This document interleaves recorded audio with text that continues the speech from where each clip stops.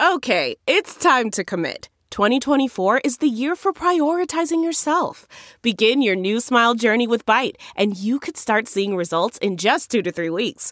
Just order your at-home impression kit today for only $14.95 at Byte.com. Byte Clear aligners are doctor-directed and delivered to your door. Treatment costs thousands less than braces. Plus, they offer financing options, accept eligible insurance, and you can pay with your HSA FSA.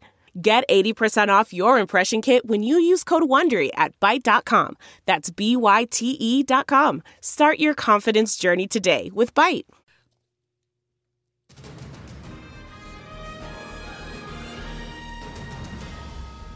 The Take Two podcast is back. The Normal Gang is back. It is January 8th of 2021. I don't normally say the date, but because we have not met since October, I feel like we need to remind people that a lot has happened. A lot has changed since last we met, but a lot hasn't. It's a lot the same. It's a new year, same problems. I know everyone was like, woo, new year.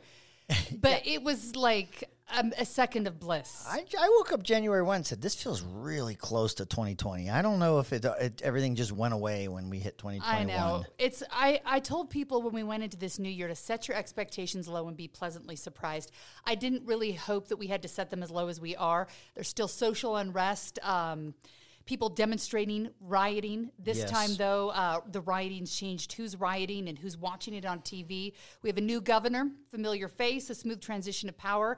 I do want to talk about that in a little bit. One where we actually had all of our sitting governors who were there in the past. It was exciting to see that. On the flip side, President Trump today saying he will not attend Biden's inauguration. This is going to happen for the first time since a sitting president has forgone that tradition, I believe 1869. We have a lot to talk about. People still like to hear things they agree with, don't want to hear things they don't agree with. I'm hoping that with Jim DeBackus joining us by phone, we're going to hear a lot of things we don't agree with. You're going to hear things you don't agree with. But I want people to listen. I think the best part about this podcast is oftentimes you listen to a podcast where it's your ideological views, and it's either the right or it's the left. And people like to retweet things they agree with and ignore and call it fake news. Somebody told me yesterday on Twitter that I in the last year have been the most locally fake news person on the earth. And I'm like, what? And they're mad because one specific tweet that I had no idea would go viral has. But I'll put investigative pieces together where I work for weeks and weeks and nobody will like it or look at it. So we live in this world where you find one sentence that you like and you cling to it. So we're going to force people to listen to both sides today. This show is an experiment to see if people mean what they say. And that is, we have heard calls for unity. Now, if unity means I want everyone to agree with me, and we want unity because we want everyone who has different opinions to have conformity of opinion, agree with me on everything, and then we'll be united, that's not really unity. What you get on this program is that you do get there is no uniformity of thought happening on Take Two. But you know what I think it does is I think because we are friends and we do have high regard for one another, we can talk about these issues, drill down in a way where you're going to hear the different perspectives, and hopefully it makes people think. And they think, because we get so much from one side or the other, can we honestly just discuss these issues in a way where you do hear different perspectives, and at the end of the day, we're not all at each other's throats. That would be unity as far as I'm concerned. And luckily having Jim in a different room than you helped. Yes, so, Jim, I'm in a safe space to add to all of it because Jim isn't here, so I feel safe. I want to give an example of that because St. Cox brought this up. Are you talking about Spencer Cox? And I should note, before we let Jim talk further, I was asked by many Utah legislative leaders not to let him back on the podcast. We'll discuss the issue of why they don't want him on the podcast. That's rude. In a minute, but you're here. We can discuss that in a while because I want to talk local issues in a bit. But I'm glad you're here, Jim. I want to point this out while we're doing it because we have a thing called demanding people take your position is not unity and respect and civility. That's right. So very briefly, to use as an example, the legislature got really upset because Salt Lake City is different than rural Utah, and they didn't want their kids, they weren't quite ready to put their kids back in public classrooms. We have a majority minorities, and the COVID is still rampant, and we wanted to do it our own way in Salt Lake City. So the legislature couldn't let that happen. And they took the $1,500 school bonuses and they said to the teachers, or they said to the school board, either you change that or you don't get the bonuses. So the school board went in executive committee meeting and came out, and you can imagine their teachers were pressuring them a little bit, and they said, okay, we'll do what you said. And then the governor came out, and St. Cox said, this is a perfect example of how things can be cordial and how they can be worked out and how there can be civility. But Jim, It's here's a question. Extortion. My point is, it was extortion. It was extortion. That's not civility, and that's not moderation, and that's not respect. That is extortion. And a lot of times in Utah, where there's such a vast majority, we mistake civility and respect for this kind of extortion. It was extortion, but I do have a question about that because I look, and we've talked to parents on both sides of the aisle in Salt Lake City where some parents want their kids back in school and some have been happy keeping them home. But you talk about those minority groups and the different people who live in Salt Lake City who oftentimes get overlooked, who don't get the attention they need education-wise.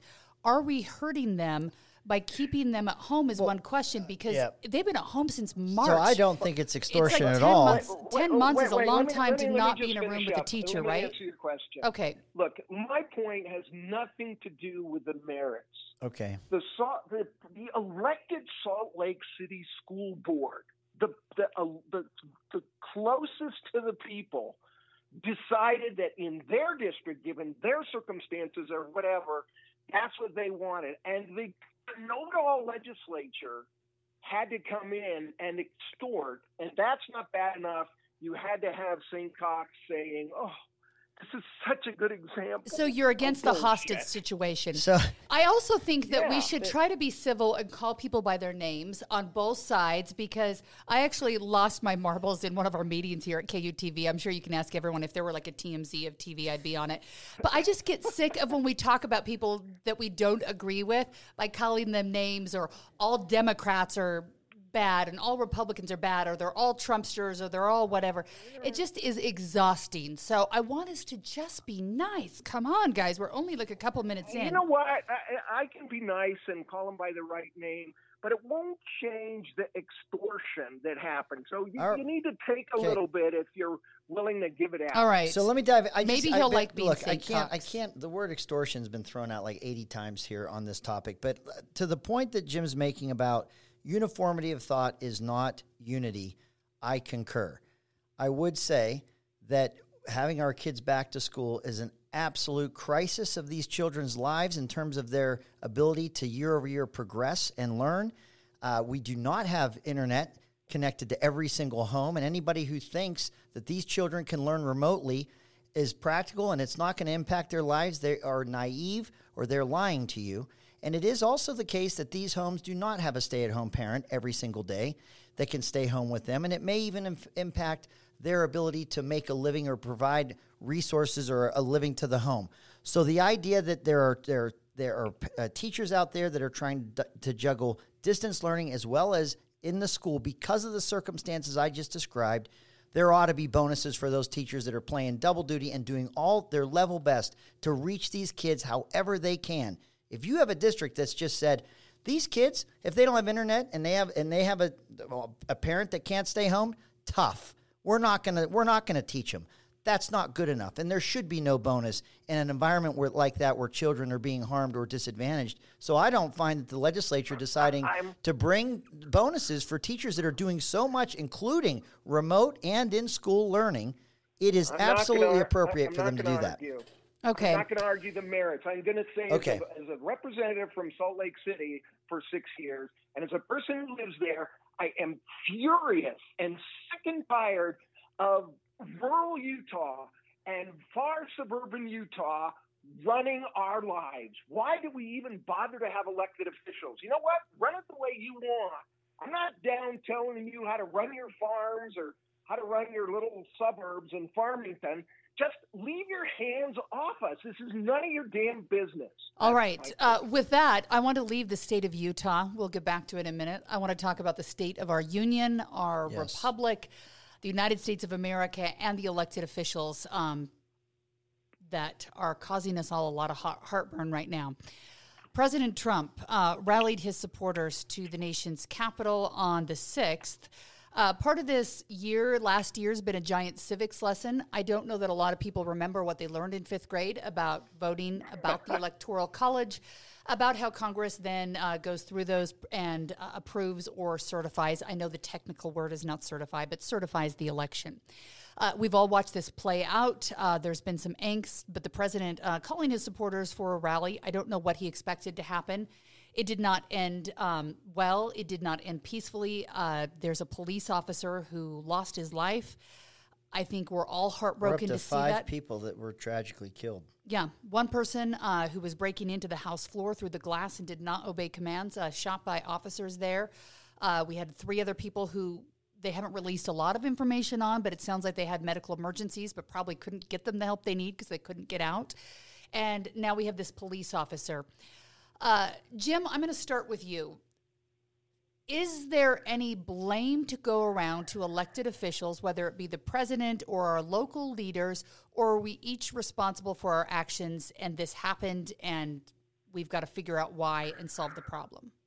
You know, there's a lot smarter people than I am that are talking nationally about all this. I'll just say very briefly that I thought it was a pretty despicable moment when, as the building was still red with the blood of at least one innocent person, and the rubbish was everywhere, you had Chris Stewart and the new congressman, Burgess Huron, vote Burgess Owens to not certify what was obviously needed to be certified. And I mean, that was a despicable action. And you know what?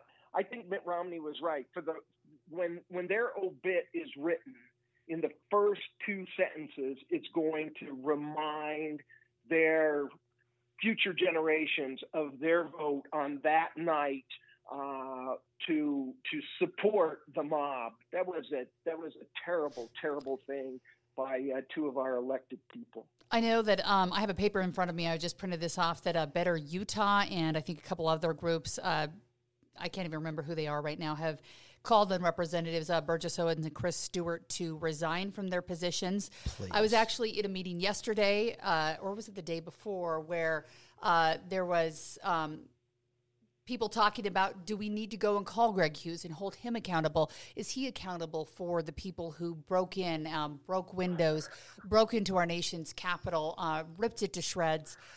Do we need to hold our representatives responsible? Is it the president's fault? Get back to me. Okay, I want Greg, to answer that. Greg, were you there? I mean, I was not there, but pictures. I wasn't. But you weren't there. But no, this is the movement. If you support Trump, you're part of this moment that happened apparently, and I want to talk to that. Okay, so do you bear any responsibility? Because before we get to this, I always like to get to the root of things. I'm not the kind of person who likes to take a drug to cover up a symptom. I like to get to the root of it and figure it out. Yep. And I look at it the same way in the issues in our society. When we saw Black Lives Matter on the streets, they got up off their couches because they felt there was an injustice.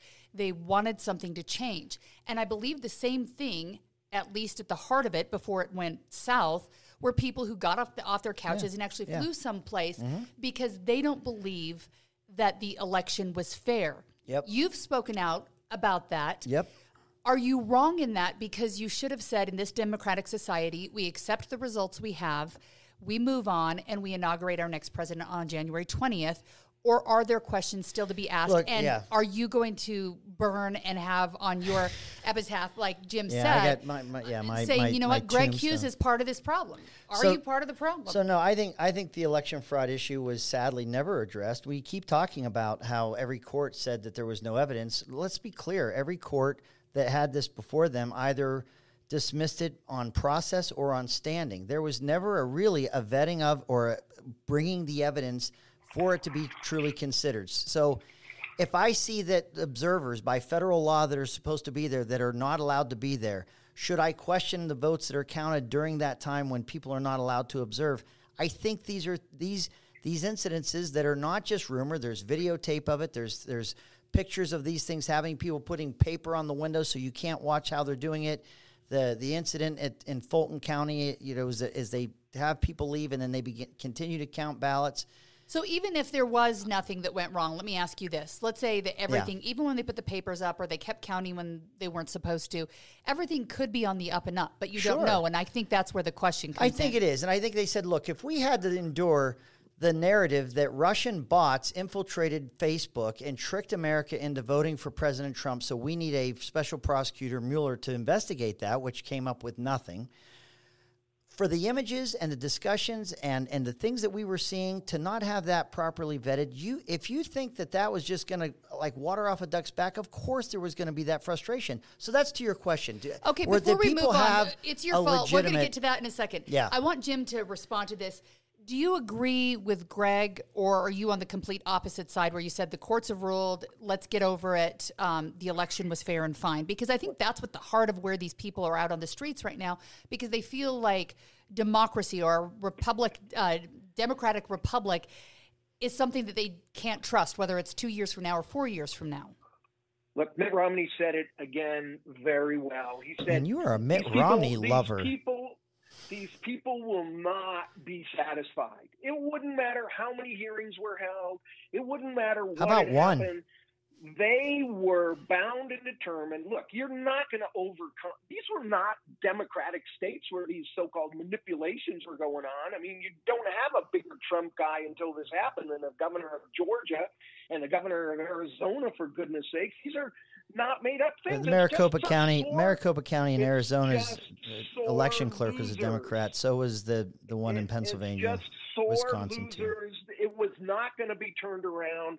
And you know what? You lose. When they came to me and told me on the phone, look, Senator, you've lost the election, and it's really close, and we can do a recount. You know what I said? I said, you know what? I hate those people. You stepped down very quickly. Yeah, I remember that. I said, this just is ridiculous. I lost. I'm not going to make up whatever the votes are. Let's just give my best regards to whatever. This guy, you got to admit, Greg, he was never going to concede. It wouldn't matter how many things were going to happen. You know him. You got to be honest. He was going to absolutely concede. This guy was going to fight to the end, and he saw a path where he wanted to make his case that there was fraud that had occurred. At the end of the day, he was a realist. I'm telling you, he was not going to sit and have the troops pull him out of that building, that White House. It was never going to happen that way. I know his antagonists want to believe that or have said that, but it wasn't going to be that way. But let's get back to whether. So by you backing him, do you feel like you fed? Because you mostly talk to people in Utah who follow you on Facebook. Sure. Have you fed the demon in Utah and feeding false hope in Utahns that they could win this thing, or that they should go to the nation's capital and be able to, tear down the walls and make things stop and make things change? No, Are you and Heidi, I actually appreciate you asking first about the issue before we talk about who's responsible for what. Freedom of speech and being able to march on the Capitol. I did this for cancer in 1998. I have been there I was part of a Trump rally December 12th. This Capitol is not unfamiliar with people that come to the Capitol or to the Washington, D.C. to protest. When I attended the inauguration in 2016, there were people protesting that inauguration, smashing out storefront windows. This was happening. There were protests. I'm going to tell you that in America, we do have a diversity of thought and of opinion, and you see that manifest itself in that town. I'm going to tell you this. I am the same guy sitting here in this studio today who had no appetite for and condemned the violence when in May in Salt Lake City we saw a police car overturned, when we saw our state capitol vandalized and defaced. Members of law enforcement that were harmed. We saw this roll out in the spring and summer in the United States across this country. We had these Chaz zones, whatever they're called, where no laws apparently, ordinances, statutes, federal laws, nothing applied. In other words, we have been watching political violence for much of 2020. And when you have political violence begets political violence, and I am not justifying it. What I'm saying is, if you don't feel, if the whatever outrage and anger you feel this week for what we saw, because I feel a lot of it, it seethes me to see the lawlessness and what happened to that Capitol. But if you didn't feel that way before this week, you better ask yourself why. Because this isn't the first time this has happened. This is not the first time a government building has been destroyed or attempted to be destroyed. This isn't the first time people have lost their lives or that people have been harmed. This isn't the time where people's businesses, small businesses, were burned to the ground. Were you as outraged? Were you as angry? Because I'm the same guy. I'm the same guy that was angry in the last year watching this roll out as I am today this week. And so, no, am I responsible for it? No. And in fact, I would argue that those who tried to morally justify the violence and the destruction and the harm that happened in 2020, they need to sit and stare at themselves a little bit, because if you're telling me that you can act this way and you can condone political violence so long as you're on one side of the spectrum, so Greg, when we know that half America doesn't agree with that, but that's going to be wrong, we're going to get more of the same, which is not going to be good. Okay, so let's talk to Jim. Bad guys are bad guys is what Greg says. Do you agree? Okay, of course I agree. But I want to ask Greg this. Yeah. Would you have been outraged if an Antifa, and I don't even know if those people exist, frankly. I've never seen an Antifa They do, person, actually. Certainly not in Utah. But anyway. We'll get to that in a second. How outraged would you be, Greg? And what would you say about an Antifa leader who stood in downtown Salt Lake City, pointed to the Capitol, and said to the thousands, "March with me. We're going to go get justice"? How outraged would you be? Or would you say, I mean, no, as an Jim, equal, it's a great question. Great question. I said this back in May. I believe that people protested and absent the violence. If they wanted to march on the Capitol, I said that, and I said this back then. I said it is our right. We're Americans. We can protest. That's fine.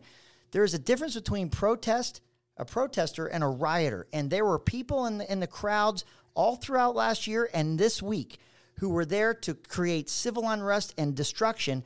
And it just inflames the crowds that are there. So what I would say is, if someone said, let's march on the Capitol, I don't have a problem with marching on the Capitol. If someone says, get in there and destroy it, I got a big problem with that. And if they said, let's go down and change it, and they were giving inflammatory justification for people to go and do the damage that happened in Salt Lake or in the I would Capitol. Have to see. I keep hearing that Trump told everybody to jump in there and destroy the Capitol. I haven't heard that sentence. I heard his speech. I mean, I heard excerpts from it. I when mean, you hear clear. Chuck Schumer, do you remember that this is just for this Georgia race? No, I'm not. All right, one at a time. Jim, what I'm saying is that we're taking the words of this president and we're saying, well, that clearly meant violence and destruction. When Chuck Schumer said we're going to take Georgia and we're going to change America, I would have said we're going to win Georgia. I have never said I'm going to take Draper, I'm going to take Utah. When you say we're going to take Georgia and we're going to change America, it would be very easy to say, well, I think he's talking about violence. He said take Georgia. That's a long shot. So I'm saying you can parse those words. It is not, it is, you can march on that Capitol without saying you're trying to destroy it, trying to force your way in and march on that Capitol as people have done for generations. Okay, I want to talk for a second here. So here's something. When we look back at the Black Lives Matter movement and the unrest, where I think we were all sick when we saw people's businesses broken and burned, and there was cop cars flipped, and there were lives lost. It made us all sick watching it. Did it make everyone sick? I don't hope know so. if it did. It made me sick watching it. But I believe that most, not all, but most people who went out there wanted to see justice served. They wanted to make their voices heard. They were out there to peacefully protest. But there is a faction in our society who don't like that we are the shining light on the hill. They don't like that we are a civilized society, and they want things to be a mess. They went in there and they made everyone look bad. And I think that the mob mentality sets in. And so they start, coming down there with whatever powders or fuels they have to set cop cars on fire. The first brick is thrown or the first rock is thrown. And then some of those people who probably went to protest peacefully turned not peaceful because of, I'm not saying it's okay, but they did that. They joined in what turned into the mob mentality. We watched that. That happened all year last year. And the same thing, I think, happened in our nation's capital. Yes. I think some people flew there. I think I mean, most of the people inside the Capitol were Trump supporters. Yeah. I saw police actually let some of them in. But, no, listen. There's a man named John Sullivan who's not the only one from Utah. It seems to me like his career is to be an agitator.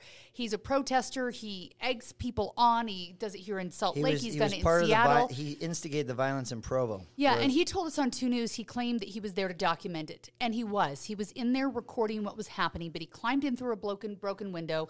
I don't know what else he did, but he was egging people on using Antifa hashtags. I don't know how he self-identifies, but for weeks telling people to come, and he was in the middle of that as an agitator. And I don't think it helps that we have these people that know that there's people who are highly emotional, whether it's Black Lives Matter or Trump supporters who are upset about an election, who go in there and throw fuel on the fire. That doesn't take responsibility from anyone, but it happens. We're missing the point here. Okay, what's the point? It's not about the mob, and it's not, there are these people, there are anarchists, there are whatever fringe people. It is about leadership. It was not the speech that President Trump gave when they were threatening to impeach him if he didn't, calling for calm and for telling everybody to go home and to be peaceful and whatever. What he said there was certainly inflammatory, and it certainly caused... What did he say? Words do matter. What were the words? Because I've missed this. What were the specific words? It caused the people to march down toward that Capitol, and any idiot could have figured that it's a small move from telling people to go do that. These agitated people, anyway, who've flown in from around this country, and that this was going to happen. But what about that's what we're talking about. Jim, I need to know what those specific words were, because there are all these side arguments about, aren't there bad agitators and both sides, and what about this and that? I'm saying this is the president of the damn United States of America, and he had no business being up there agitating that group. Let's talk about the president. Go look at the videotape. If you haven't seen it, you're going to be aghast. Okay, so let's listen. What the president said. So, Greg, he did hold, whether you agree with, I don't know, depending on what side you're on, was he an agitator himself, the president, by asking people to come to the nation's capital on the day that the Electoral College votes would be counted on the 6th? Whether he said the specific words or not, was that enough to be an agitator and call people to violence? Only if you want to say that Kamala Harris, when she said on national TV during the riots, the Black Lives Matter riots, that these are going to continue, they're going to happen, and they should. Okay, she says this on national TV. We never hold people to the same standard in America anymore. There's always selective outrage and selective logic applied here. When you have people who say you ought to protest or you ought to have your voice heard, if you want to extrapolate that into we want you to commit violence or we should have known better that the violence was going to happen, then just all I want you to do is apply that uniformly, go back and see that people like Kamala Harris said, you're going to see these protests and these violence, and you're going to see the destruction of property, and it's going to continue, and you're going to say to yourself, well, then she's encouraging it. But no one said that about her. As they say in sports, go to the tape, watch the president of the United States, before an agitated crowd a few feet from the Capitol. You watch it, you decide, and that's fair. And Jim, that's fair enough. I just want to emphasize this one part. I just want to emphasize this. I am making no moral equivalent and justifying what happened in Washington D.C. this week. What I am doing is the opposite. I'm saying what happened there is reprehensible, and it boils my blood. And I'm going to tell you, when I was speaker, we had an incident in the gallery on the last night of the session, and we had our families there, and we had to evacuate that floor because of what was happening in the gallery. And I could not have been more angry, and I could not have been more concerned. What I saw there is no words to tell you that how angry what I saw there makes me. But what I'm saying is I'm not justifying the despicable acts that happened at our Capitol, but what I'm saying is, if you are this angry, and this is the first time you've been this angry, you better ask yourself why, because this political violence has been going on for a long time. And anybody who thinks that what happened in 2020 is somehow more valiant or more justified, we will continue to divide this country. Leading the band. All right, let's go on on to the next thing. Okay, this is actually a question I want to ask you guys because I guess protesting is a form of free speech in this country. And I took a poll on Twitter because I wanted to know if people, because the president's words do matter. And he, for lack of a better term, is sometimes unhinged on Twitter. He says things that don't seem very blunt, yes, and not presidential. The question is, does he need to be censored? And I have fairly strong feelings about this because I don't want to be communist China someday. But I know people feel differently about this. Should we censor the president or anyone? I don't care what your political views are or the next president. Is it a good idea to censor them on Twitter or Facebook? Or do we need to keep those there to have a free and open society? Jim, you get to go first on this one. All right. It's a simple question. I cannot march in tonight and use my freedom of expression to sit at your anchor table and give my thoughts. I can't go to the Deseret News and demand they print what I have to say. Look, this is not a public issue. These are private companies, and they can have whatever policies they want to have. And that's the way it is. When we get the government marching in and telling public companies and people what they can and can't say, that's an issue. So but do we get to the point of communist China, whether it's this president or whether it's vaccine information, if you type the word vaccine, that the government then puts up what they want you to know about it? Pick your issue, whatever you're passionate about. Do we get on a slippery slope where we're like, what have we done to ourselves? I'll tell you what I worry about. Okay. I worry about in the state of Utah, and then I'll shut up, Greg, okay. and let you talk. But I worry in the state of Utah. We got 15 or 20 full-time, $100,000 a year plus PR hacks that work for various state agencies. We got a whole bunch of them in the governor's office, and they have the thinnest skin imaginable. They don't want to hear it. They want to shut down anybody that's saying anything. They want everything done the way that the governor wants it, to make the governor or whatever agency they're working for look good.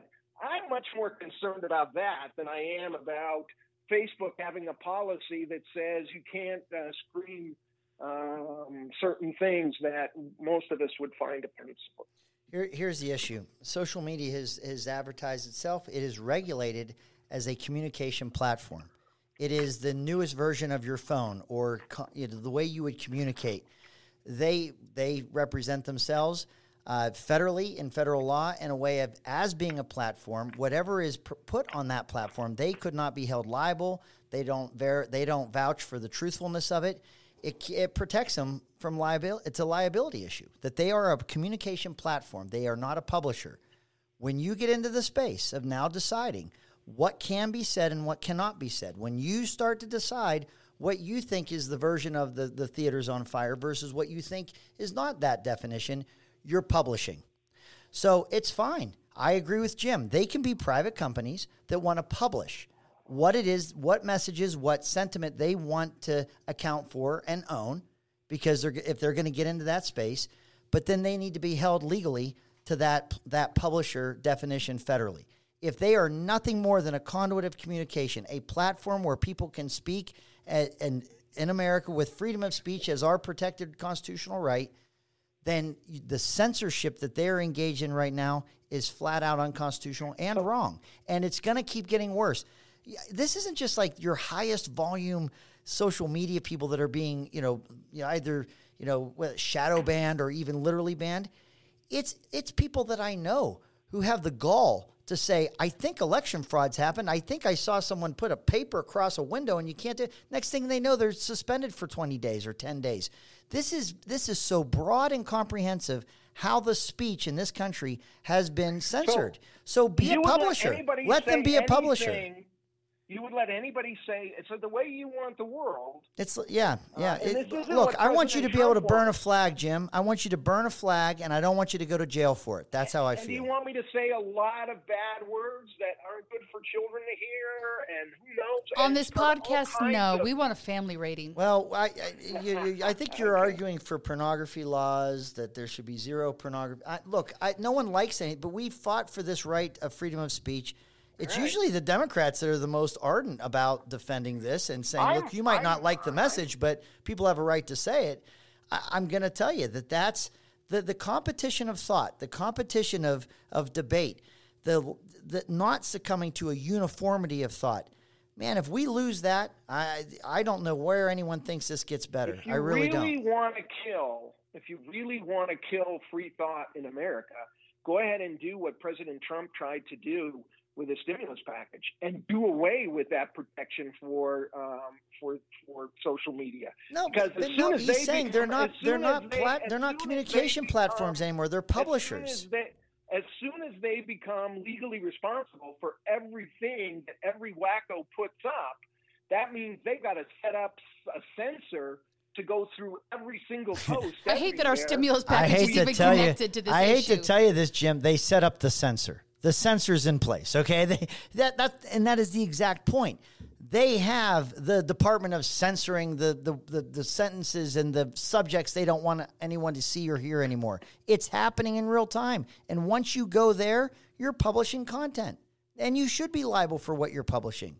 You can't have it both ways. You can't censor and say, hey, we're just a conduit of communication. We're just whatever people say, they say. You can't do both. All right, next topic. We don't have time to talk about it. I just do want to say that those Georgia runoff races, Democrats, very close races, Democrats won those. And that means after the inauguration of now elect President Joe Biden, soon to be president, that he will have full control of Congress. What will change? What are going to be the priorities? Those are questions I have here in Utah, too. We have a new governor who has a new cabinet, and we also have a legislative session coming up. We don't have a lot of time to talk about it, but I'm going to let each of you give me your deep thoughts on some of these people the governor's chosen to lead with, if there's going to be any changes, or if it's going to be new year, same business we've seen under Governor Herbert. Jim, you get to go real quick, then Greg, and then we're going to have to solve the rest of the world's problems next week. The governor went after me on social media for saying that VIPs, there was a plan or discussion of a plan for VIPs and their families to get the virus at the front of the line. And he went crazy. The vaccination, not the virus, right? Yeah, the vaccination, exactly. So, I just happen to be a lightning rod for a lot of state employees and a lot of people that hear things in our one party-controlled state. And I did have somebody who's in the room when it happens talk about what did happen. And it happened with the Speaker of the House. And he and the House members leadership, of course, it's nothing in public, discussed a plan where the legislature and their families would get the virus routinely. The vaccination. And in the vaccination. Yes, thanks for You're welcome. correcting me. It happened. As far as I'm concerned, that's a VIP. And the governor should apologize because he either didn't know what the legislature was talking about when he castigated me, or he knew, and all of this new group of the communications advisors around him were telling him, you better shut this guy up because he's got 8 million people a month tuning in, and it's best that we just kind of shut him down. And some of our legislators did indeed say that Jim DeBacchus had jumped the shark and that we shouldn't let you on this podcast anymore. So you stand by the fact that you have actual sources who told you this information coming out of the legislature. It happened. They asked Speaker Wilson, and he wouldn't comment. He said, yeah, we had discussions about contingencies, but I won't say anything more about it. Yeah, well... I thought that then Governor-elect Cox's comments, Jim, regarding what you had said were, for someone that has been critical of President Trump's comments, it seemed pretty rude. I mean, it was, what did he say? Shut the hell up. I mean, he went after you pretty hard. I think that we just got to practice what we preach out here. Life's got to be a two-way street. We just can't keep condemning things that we're more than comfortable engaging in ourselves. We just got to, I'm not saying I'm perfect, but I do think that's what you got to try to aspire towards. So you know what? It doesn't surprise me what you've just described. I think how we frame it ought to be as cordial or as diplomatic as we would expect from others. But to your question, Heidi, about his picks, I think Governor Cox has hit it over the fence in terms of picks. I love some of the people that he has asked top to three lead. faves. Yeah, John Pierpont as his chief of staff is a home run. I worked with him closely on the Operation Rio Grande issue when he ran Department of Workforce Services. He just works his tail off, and he is someone that wants to get things accomplished. He is going to serve this governor incredibly well. Sophia DeCaro, who is working as the planning and budget for the governor's office, sharp. She was a former colleague in the House that I served with, and she is so capable, and she is going to serve really well. And Tiffany Clayson's going to run DABC, Jim's favorite government division, the Department of Alcohol. What is DAB? Department of Alcohol and Beverage Control. She last worked for Congressman McAdams, but she also is from Louisiana and worked for Senator Vitter, and so she understands the political waters. But she is a worker. People wouldn't recognize her name. Why? Because she works so hard for those that she has staffed. She's going to be phenomenal at DABC, and those are just three that I can off the top of my head. So, do you like his picks? They're pretty much Herbert too, but the key guy, as far as I'm concerned, is Hemmert, the former senator from Utah County.